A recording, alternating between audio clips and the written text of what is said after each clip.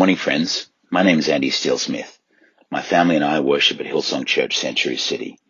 I minister to the gangs in Manenberg, where they call me the gang pastor. Today, I want to talk about peacemakers. In the Sermon on the Mount, Jesus lists the blessings that await those who live their lives in particular godly ways. In Matthew 5:9, Jesus says, "Blessed are the peacemakers, for they will be called children of God." What does the Bible say about peacemakers? Well, in the biblical context, a peacemaker is someone who reconciles people with God and with one another. Peacemaking requires action and sometimes risk. Peacemaking requires a peacemaker to take initiative and to get involved in conflicts. Because this is done with the intention of building bridges between parties that are at odds, sometimes this requires great risk. The Bible teaches us that to bring about peace, we must engage in actions that help create harmony. The greatest example of this is the action that God took to reconcile mankind to himself by sending his only son Jesus to die and sacrifice for our sins. Peacemakers reconcile people with each other and with God. Jesus himself said that the gospel can be summarized by these commandments. Love God with all your heart, soul, and mind, and love your neighbor as yourself. Jesus was called the Prince of Peace. So peacemakers emulate Jesus by working to reconcile people with God and with each other. Peacemakers build bridges between unbelievers and God.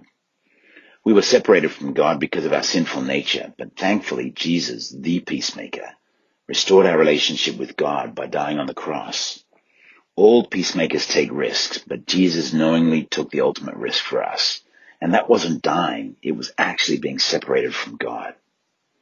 And he died so that we could experience the ultimate peace in restored relationship with God. Friends, attempts at peacemaking often fail. I certainly know this from my own time with the gangs here in Cape Town. But as Romans 12:18 says, if it is possible, as far as it depends on you, live at peace with everyone. This scripture belies the reality that sometimes, no matter what we do, as peacemakers, we will fail. And whilst that's frustrating, it's okay. You see, God himself factored in people's freedom of choice. So how can we be peacemakers in our ordinary lives? Well, firstly, we need to know the word well so as to be able to understand and implement biblical justice. As the saying goes, denial is not just a river in Africa, and nor is peacemaking. Peacemaking doesn't mean denying that a problem exists. Instead, peacemaking requires boldness and investment in actions that build goodwill and relationship. Peacemaking operates off the cornerstone of relational equity and trust. As Christians, we have the privilege of creating a peacemaking legacy by showing the next generation how to resolve disagreements through listening rather than speaking, and through courageous actions rather than violence.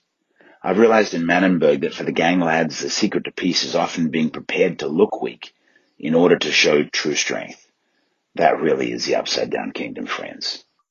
I love it that Matthew 5:9 comes with a promise that irrespective of the results of a peacemaker's efforts, Jesus promises that the peacemaker will be blessed by being called a child of God. Being a child is so key to our identity. The lack of that identity with our earthly fathers is one of the greatest problems that we face here in this great rainbow nation. So peacemakers being identified in heaven as children of God is one of the greatest ever promises. This past week I've had the privilege of participating in a small way in negotiating peace between two warring gangs in Manenberg. The architect of all of this has been God, of that there is no doubt. However, the good and godly man that has driven this process is appropriately known in the community as the peacemaker. He's a dear friend of mine. His name is Uncle Errol. Time and again, at great personal risk, Errol helps lead successful peace processes between the gangs.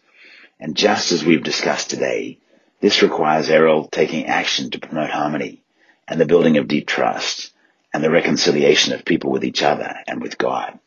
So whilst I'm here today to glorify God, I'm happy to rightfully honor a good man of God who has really earned the mantle of a peacemaker and from whom I learned so much. And for that, I'm thankful. Amen. So friends, let's seek to be peacemakers wherever we can. And let's take every opportunity that we can to bring reconciliation between God and our fellow man. Friends, go well, live and love big, be peacemakers, and be blessed. And if you want to connect further with me, please look me up on Instagram or online. Andie Steele Smith. God bless.